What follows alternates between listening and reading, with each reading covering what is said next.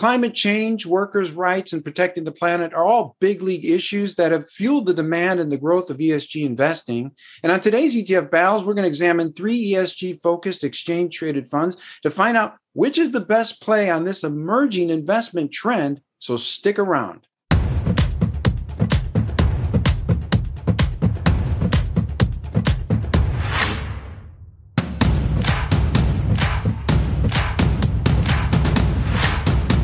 Welcome to ETF Battles. I'm Ron DeLegge. ESG investing is all about choosing stocks and companies that are doing well for society, that are doing well for the planet, and whose goals align with the moral values of shareholders. Now, that's no easy task because the one thing we all have in common is that we're different. And it should also be noted that ESG investing has many different names. Sometimes it's referred to as social responsible investing, impact investing, sustainable investing, and I'm sure other names will follow. So just keep that in mind. Now, before we go any further, just a quick reminder, what the world needs now more than anything else is love, sweet love, but we also need more ETF battles. So send us your request in the comment section below or on our Twitter feed. Be sure to give us your ETF tickers. Now, today's ETF battle is a triple header. It's between 3 ESG-focused ETFs. We've got ESGU, DSI, and ESGV. Now, 2 of these ETFs are from iShares, while the other is from Vanguard. And the DSI ETF, that's the granddaddy among the group. Now, this ETF was launched when the Byzantine Empire was still in power way back in 2006. Now, I forgot to mention that this ETF battle actually started on Twitter. And now we're bringing it into the ring. So helping us to judge today's matchup is Todd Rosenbluth at CFRA Research. And we've got Mike Akins at ETF Action. Guys, it's great to have you with us. It's great to be here, Ron. Thanks for having us. So we're going to go through each of these 4 battle categories one at a time. You, our judges, are going to pick your favorite ETF. And then at the end of the program, we're going to declare an overall final winner. You can also opt for a split decision or nominate a wildcard ETF if you feel that there's a better choice elsewhere. And it's completely up to you, our judges, and the more unexpected mayhem per capita that we can have on the show. Hey, I'm for that. So I've got my scorekeeping duties. My scorecard is ready. The first category is cost. Todd, get us started. This is really simple. I think Mike and I are going to have some disagreement on certain of the other categories, which is a healthy debate. But ESGV costs 12 basis points. That's cheaper than ESGU at 15 basis points and considerably cheaper than DSI. So there's other costs that matter beyond the expense ratio, but that's the key ticket item that's there. We like ESGV. That's the winner. And I can't imagine Mike's going to have a differing view, but let's find out. Thank you, Todd. That's a strong start. So Mike, let's see what your take is on cost. Give it to us. Yeah, I think all 3 strategies are cheap when you think of in terms of getting allocations to a basket of 300 plus securities. It's the great thing about ETFs in general.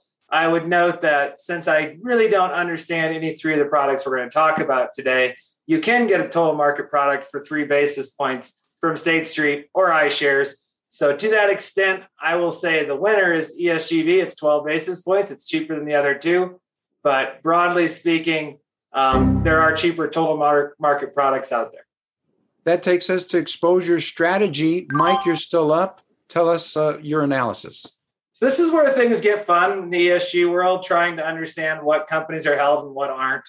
I would say broadly speaking, all 3 of these products we classify as total market strategies. Their stated objective is to invest in large, mid.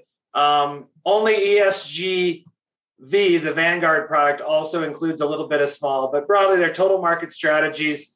To that end, they've got a lot of overlap from a standpoint of versus the S&P 1500, kind of the granddaddy of total market strategies. ESGU has a 75% overlap. ESGV has an 83% overlap, and DSI has a 50% overlap. So if you're thinking about it from a standpoint of applying an ESG filter and ending up with the strategy that's different, I give the winner to DSI because DSI is clearly taking the biggest variance from the total market strategy and saying, hey, these companies are ESG and these aren't. Whereas the other 2, I think, for all practical purposes, are closet indexers with some small overlays to their ESG criteria. So to that extent, I'm going to give exposure strategy to DSI because it is taking the biggest bet against the index. Whether you understand it or agree with it, it's definitely taking the biggest bet away from the broad market. Perfect. Thank you very much, Mike. Todd, how do you see it in terms of exposure strategy? So I agree with Mike in terms of DSI. That's the winner that we have, in part because of what you're getting and what you're giving up. So let me give some more company specifics than what Mike had, although the overlap is important to be able to do. With DSI, you don't get Apple, you don't get Amazon, you don't get Facebook, you don't get JP Morgan. Microsoft is a 10% position. That's a double weighting versus what you'd get within the S&P 500. So if you're looking for something that's different based on an ESG criteria, DSI is the winner. I agree. ESGU and ESGV are broad market cap oriented ESG ETFs. We classify them at CFRA as broad ESG ETFs. The ESG is important to include in that, but DSI would be the winner in our book. Excellent. I got you down for DSI. And boy, you guys are disappointing me with this particular battle. I thought there were going to be far more disagreements than we had up until now. I mean, this battle is halfway over and you guys have done nothing but agree. Anyway, we're going to see. There's still another half of the show that we haven't yet completed. So anyway, we're going to move to performance. Todd, you're still up. Give us your perspective on which of these three ETFs jumps out at you. So I thought I was going to go second on this one. So I already have my rebuttal prepared. So I'm going to give it anyway. So okay. Mike talked about these all being closet indexes, which is a little bit strange choice of words because they are actually index-based products. I think what he means there is these are like the S&P 500 or like the S&P 1500, and they're not. And the reason we know that is we look at the performance, there's a notable gap in the performance. ESGV is notably beating ESGU and DSI both in 2020.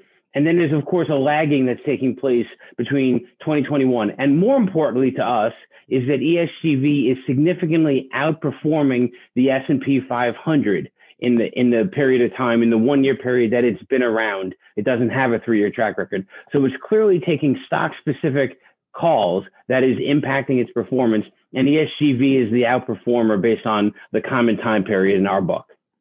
Thank you, Todd. We shift to you, Mike. How do you see it in terms of performance? Well, certainly ESGV is outperforming. It's the only one that excludes energy. What was the worst performing sector in out of all the 11 gig sectors last year? Energy, and it wasn't even close. What's happening year to date? ESGV is underperforming. The reality is there's randomness to the reasons of why they include and exclude certain stocks is what adds to the difference. If you can explain to me why they're adding a certain company, like, for example, if you are a financial advisor watching this program and you work at a big bank, I strongly suggest you don't own DSI because I wouldn't want to explain to my clients why DSI doesn't hold a single big bank, doesn't hold Bank of America, doesn't hold JP Morgan, doesn't hold Wells Fargo. If you're a financial advisor at one of those, I would certainly argue you don't want to be holding that ESG strategy for your client who's giving you their business and you're telling them that your company is not ESG compliant. So sure, performance from last year's perspective, ESGV is the winner, but it's simply because ESGV doesn't hold fossil fuels. It has a 0% weighting to energy, and that led to its outperformance. This year, it's underperforming because energy is the top performer. So I can't give any one of these products a winner because I need to understand why it's outperforming to give it a winner, and I can't understand why they hold what they hold and don't hold what they hold, and it's all a little bit of randomness to me. So split decision from a performance perspective on my point. All right, I got you down for split. Thank you, Mike. And now we shift to my favorite battle category, which is the mystery, and this is going to be fun because I think we're going to find a lot of mysteries in today's ETF battles. So, Mike, give us your mystery battle category. What is it and who wins it? My mystery category today is a new factor I'm introducing to the show called ESG Wizardry. And I get this factor from The Wizard of Oz and the great scene where Toto pulls back the curtain and there's the old man running the levers and he says, pay no attention to the man behind the curtain. And I got to say, when it comes to ESG investing, from what I can tell, pay no attention to what's behind the curtain, because really these strategies have complete randomness into what companies they hold and what they don't hold. Now, that is not true with respect to certain strategies. Like, for example, there's a strategy out there that removes communist countries from its emerging market exposure, or it specifically removes, specific areas of the market, and it has a clear definition of that. But when it comes to the broad ESG strategies, some hold Apple, some don't. Some hold Facebook, some don't. Some hold Google, others don't. None of them hold JP Morgan, which I don't understand totally. It's the largest bank in the world. Apparently, it's a really bad bank. They all, if it's a BlackRock product, they all hold BlackRock. Random thoughts with that, especially. But I think in general, my mystery category is the wizardry of ESG and pay no attention to the man behind the curtain. Thank you very much. That's the first time we had Wizard of Oz nominated as a mystery battle category. Thank you, Mike. You're making history. I mean, each show, I'm always surprised by the history that we make. So it's all about finding those new factors. Yeah. So we shift to Todd. Todd, give us your mystery battle category. What is it and who wins it? So Mike wants transparency. We'll be transparent. We use the CFRA's forward-looking rating methodology to determine which ETF, regardless of whether it's ESG or not, has the greatest likelihood of outperforming over the next 9 months. All three of these ETFs earn a 4-star rating from CFRA, which means we like them. ESGV has the highest reward potential. That's likely what you want to do, is you want to make sure that you're adhering to the ESG criteria that your client has or that you have. You want to make sure there's a filter that's making sure these companies fit certain criteria, and then you want to outperform. And we think ESG will have the highest likelihood of doing that. I understand we're not all going to know what's inside the portfolio and why it's inside. Well, we're going to know what's inside it. We're not going to know why it's inside it. You're choosing to work with a third-party index provider. You have to trust that they're making smart decisions, or you don't invest in these products. But we think you do. We like ESGV. That's the winner in terms of the mystery battle category. All right. Thank you very much, Todd. We got you down for ESGV in your mystery battle category. Now, we've arrived at the part of the program where our judges get to recap their overall battle winner. So, Todd, give us your overall take. Well, mine's going to be straightforward. ESGV is my winner. It's the cheapest. It's the best performer. While it's broadly diversified and looks like it might be similar to the S&P 500, it's doing much better than the S&P 500 and its peers over the 1-year period of time, for the reasons that Mike perhaps explained, but for those are good reasons. It doesn't own energy companies.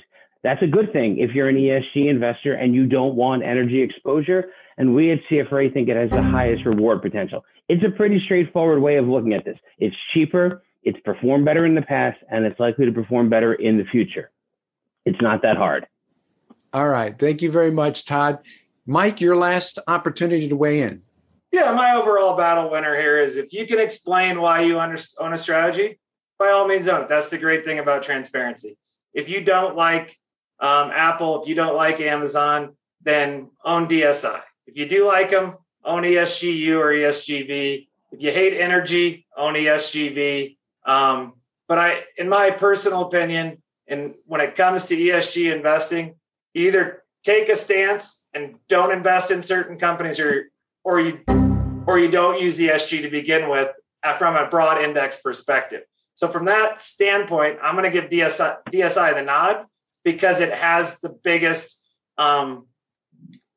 tilt away from the broad index. I think the other two strategies, and I will say closet index, because they're creating an index that closet indexes other indexes. So there's another new term for you, closet indexing of indexing. But I do think that as far as forward-looking bases go, I can understand that I think we're in a value environment and I want to overweight value because of the stocks it gives me. Or if I think I'm in a momentum environment and I want to overweight companies that have done recently, or a growth environment or a quality environment. The list can go on and on. I can understand allocating across those different strategies because I can look at the index rule book and I can reverse engineer it and understand the companies it holds and it doesn't hold. to the extent that you look at the vast majority of ESG broad-based strategy in the marketplace, I can't do that. And I'm yet to have anybody succinctly explain to me how they're doing it. And therefore, I just can't give a nod to the broad-based ESG category as a whole. I think you're far better off owning a broad-based total market strategy like SPTM for 3 basis points until you can really understand what it is you're owning and why. All right. Thank you very much, judges. You've weighed in, and my overall battle scorecard shows a split decision.